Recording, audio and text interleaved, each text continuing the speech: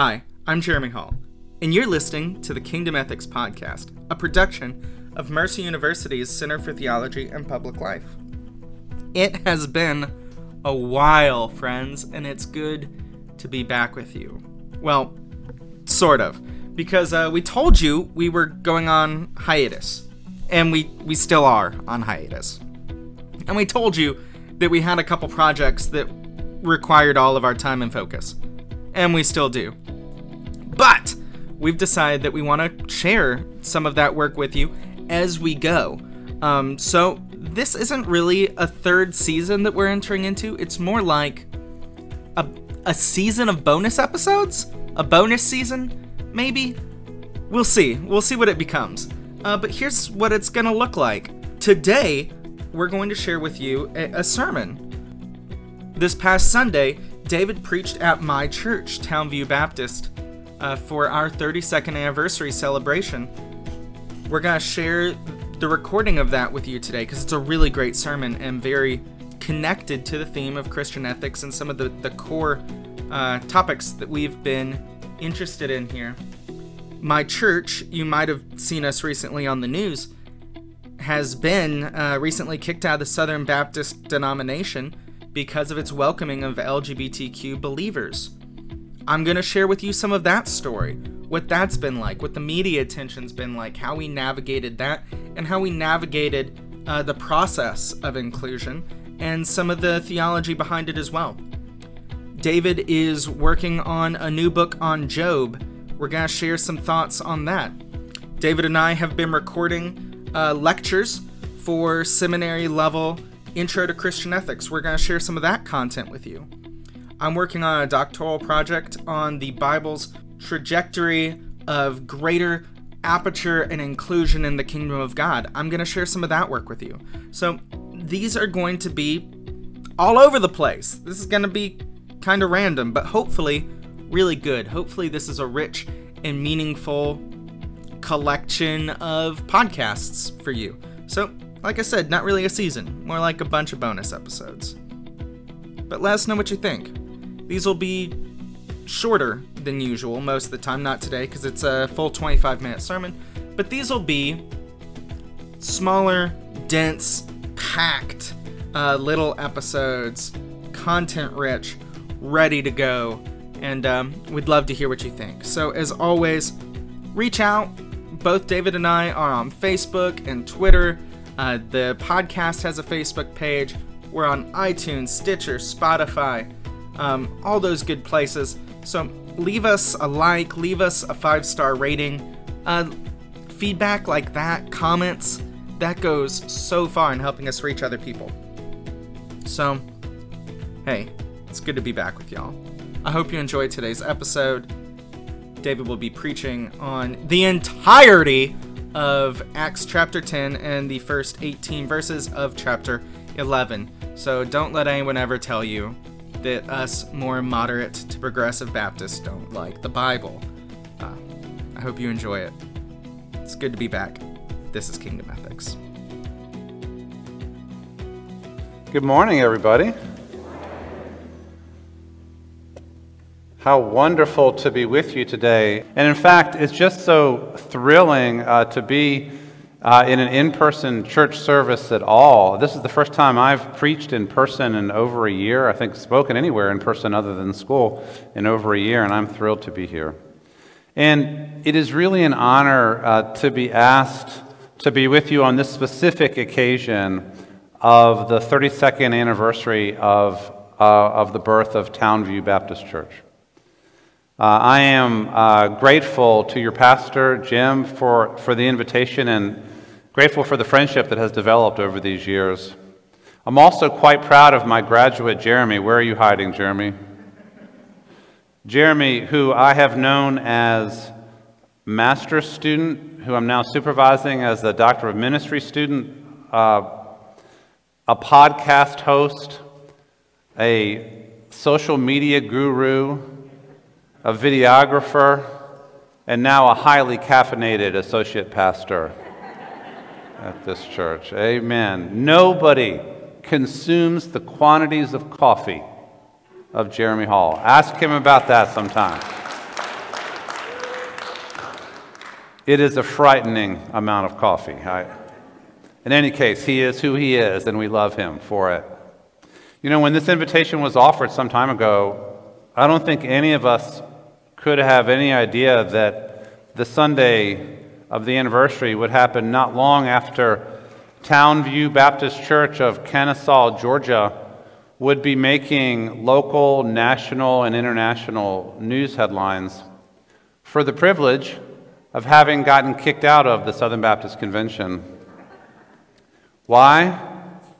Because under the leadership of the Holy Spirit, in the view of this church, this will be a church and is now a church that welcomes LGBTQ people like all other people on equal terms.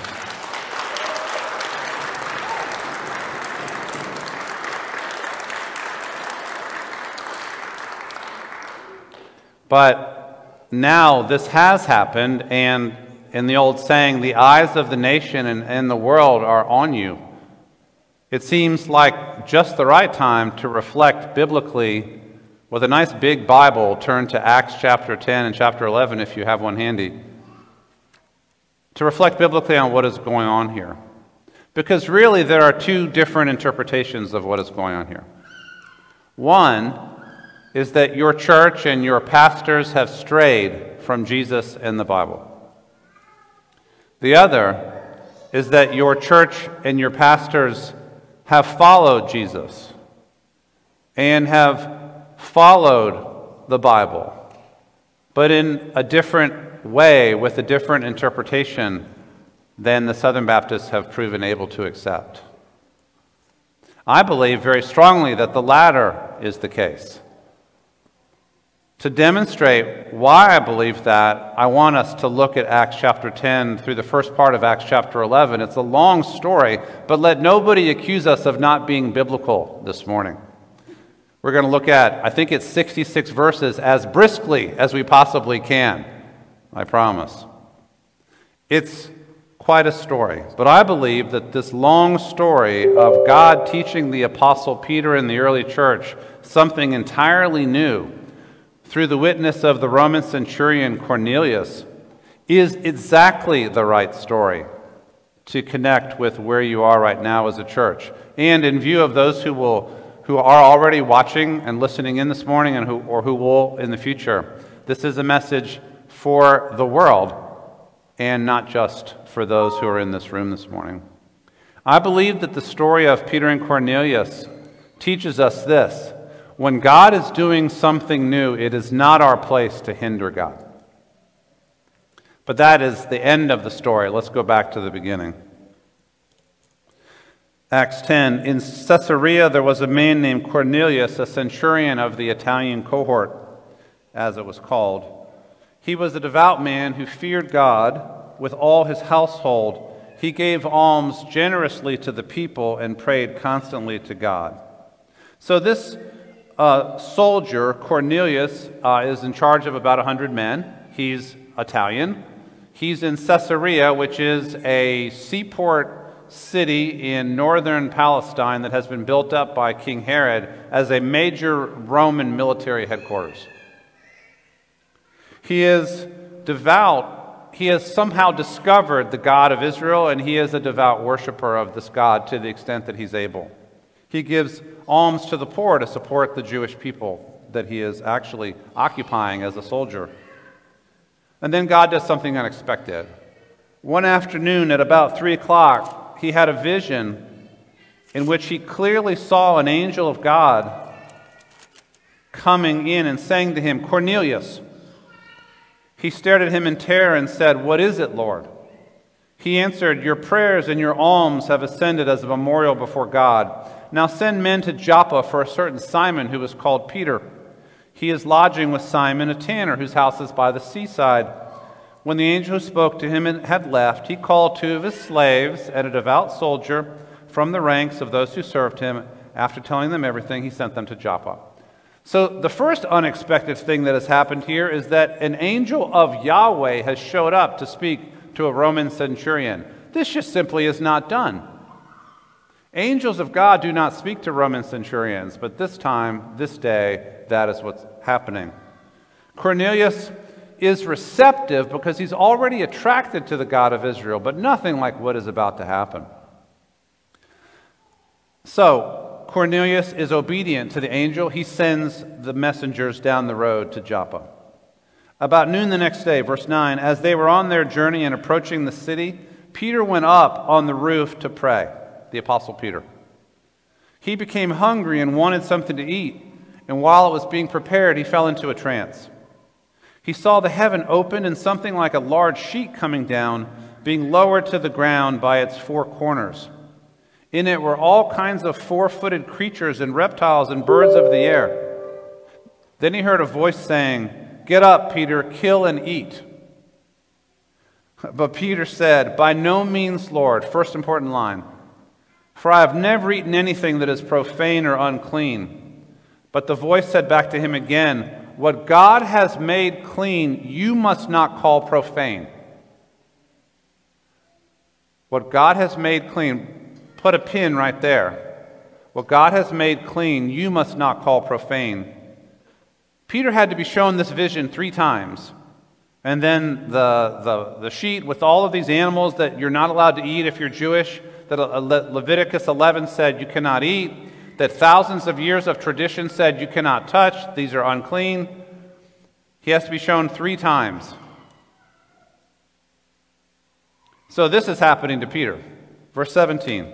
Now while Peter was greatly puzzled about what to make of the vision that he had seen, suddenly the men sent by Cornelius appeared. They were asking for Simon's house and were standing by the gate. These are Roman soldiers, not normally welcome to knock on your door and say, "What's up?" It's just not what happens. They called out to ask whether Simon, who was called Peter, was staying there. While Peter was still thinking about the vision, the Spirit said to him, "Look, 3 men are searching for you. Now get up, go down, and go with them without hesitation, for I have sent them." So Peter went down to the men and said, "I am the one you're looking for. What is the reason for your coming?" Peter has been softened up by the vision that God sent him to be ready to respond to these normally unwelcome Roman visitors.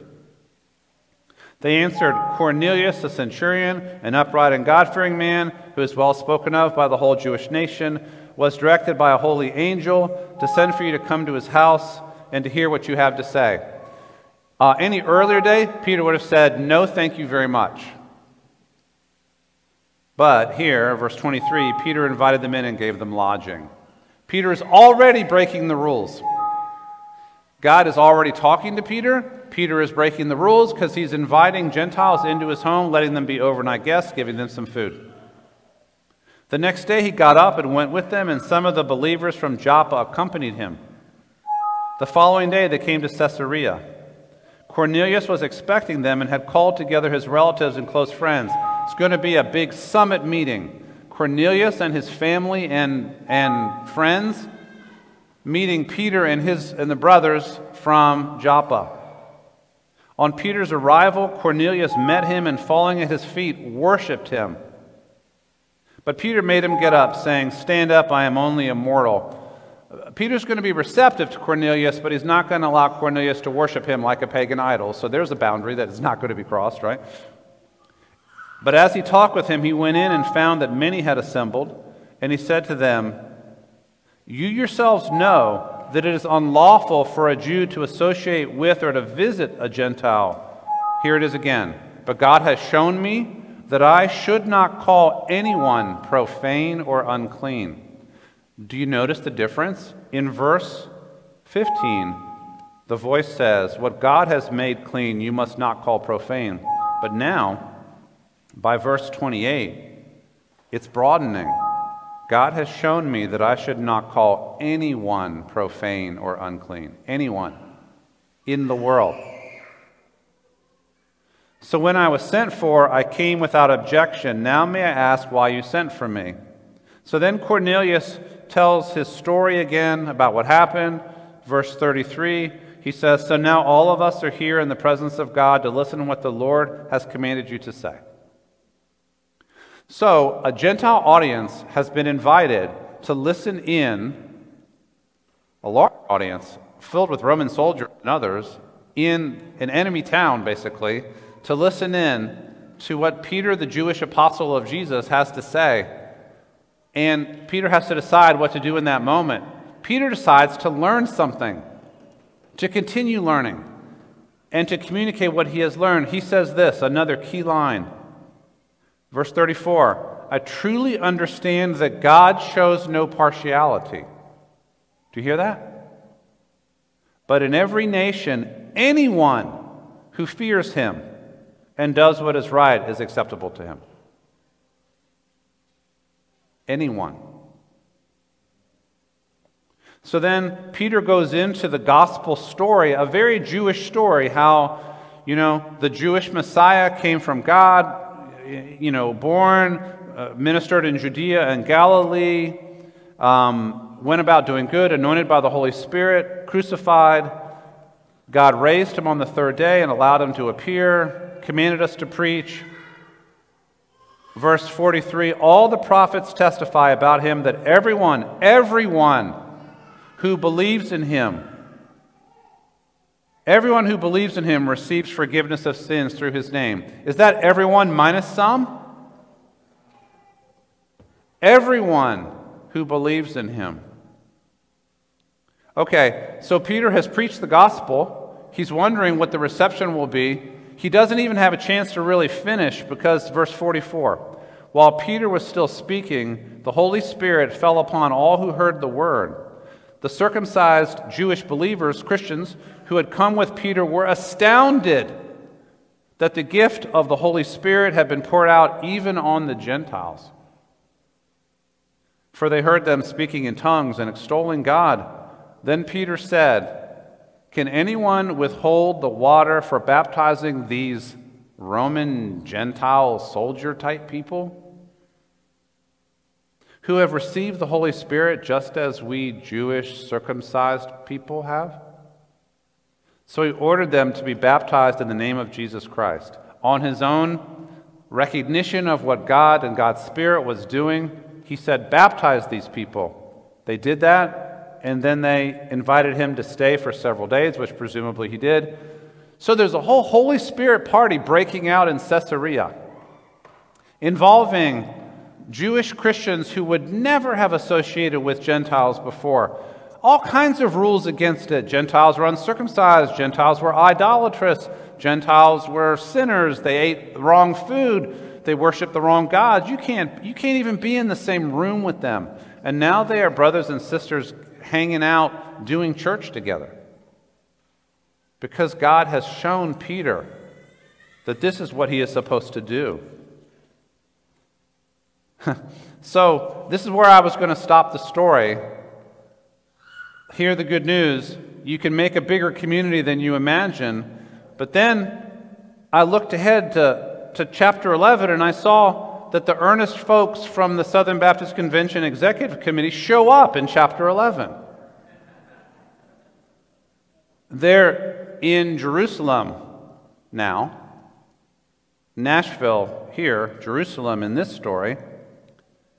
When the apostles and the believers who were in Judea heard that the Gentiles had also accepted the word of God, Peter went up to Jerusalem to describe what's going on to them, and they criticized him, saying, why did you go to uncircumcised men and eat with them? And Peter tells the whole story again, and then with this kicker, a verse that should now be emblazoned on the front steps or something here at this church. I remembered the word of the Lord, verse 16, how he had said, John baptized with water, but you will be baptized with the Holy Spirit. If then God gave them the same gift that he gave us when we believed in the Lord Jesus Christ, who was I to hinder God? When they heard this, they were silenced, and they praised God, saying, I picture the astonishment in their voice, something like this, oh my goodness.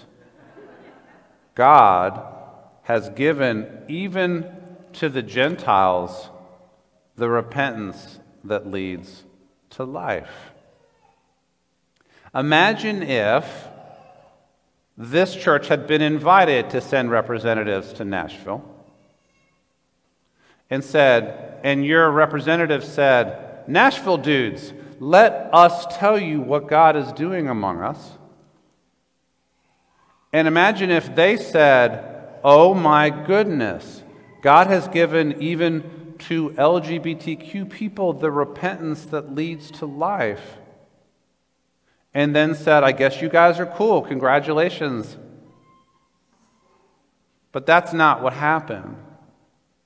Instead, it went like this. When the apostles and the believers in Nashville heard the pastors and people of Townview, and also St. Matthew's Baptist Church in Louisville, where I was a youth minister, this is all my fault, I blame myself.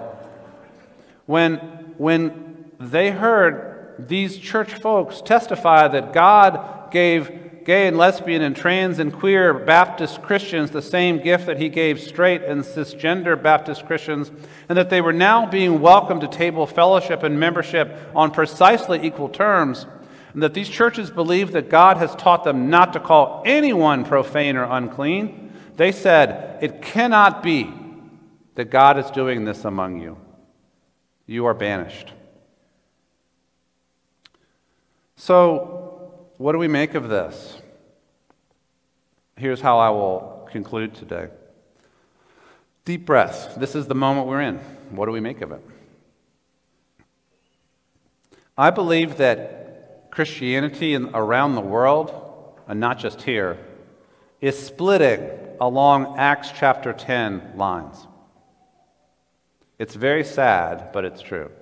The split is between those who believe that God is telling us not to call anyone unclean, and that our previous reading of the Bible and the law must be reformed in view of what God is doing among us now, and that the evidence for the need to make this change is found through what God is telling us directly and what God is telling us through what we learn from those who used to be excluded.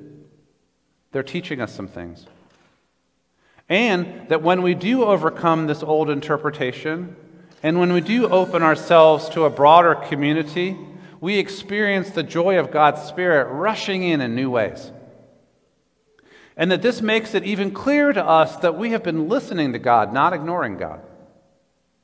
So that when other believers tell us, no, you guys are just being unbiblical or ungodly or something, we're not happy about that, but we still are quietly confident that we are following where God is leading and we're not turning back.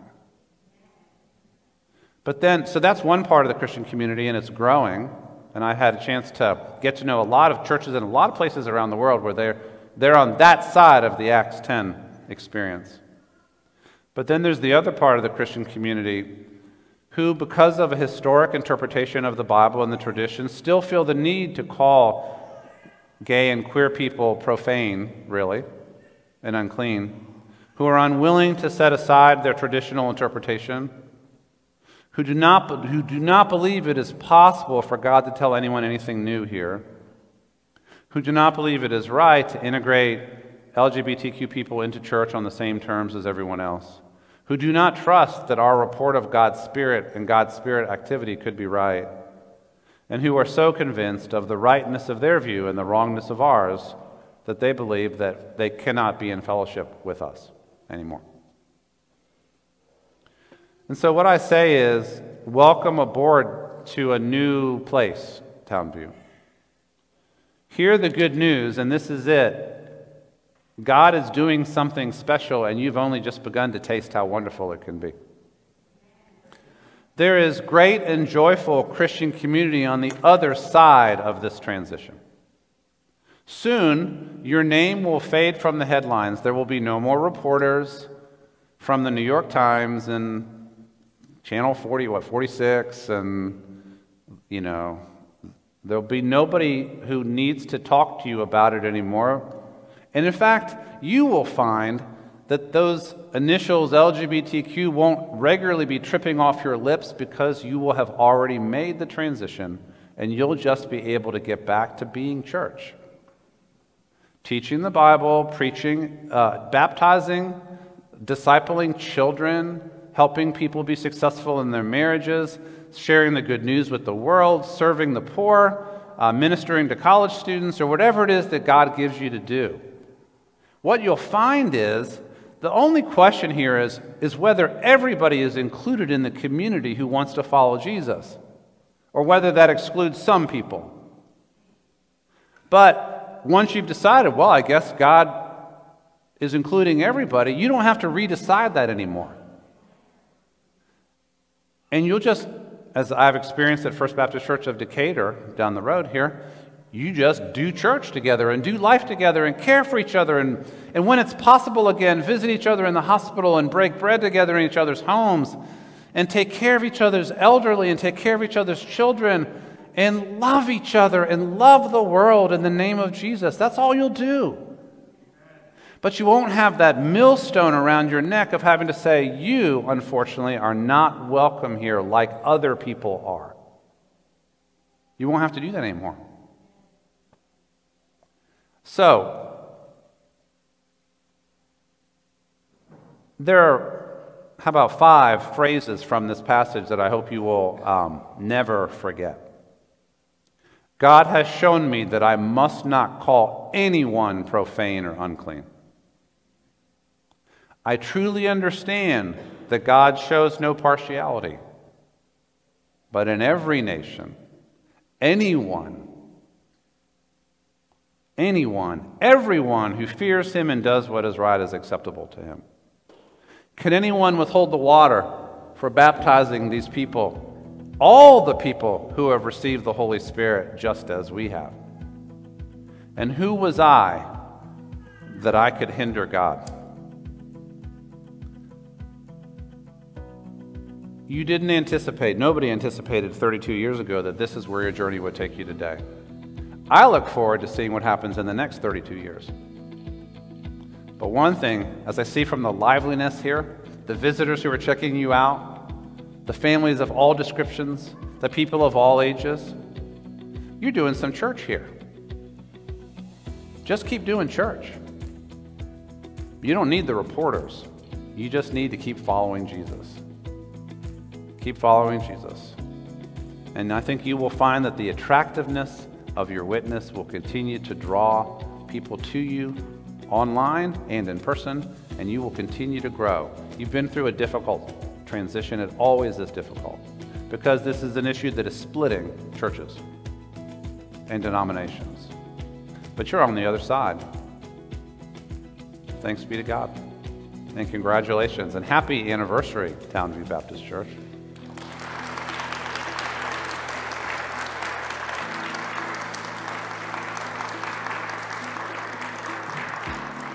Shall we pray?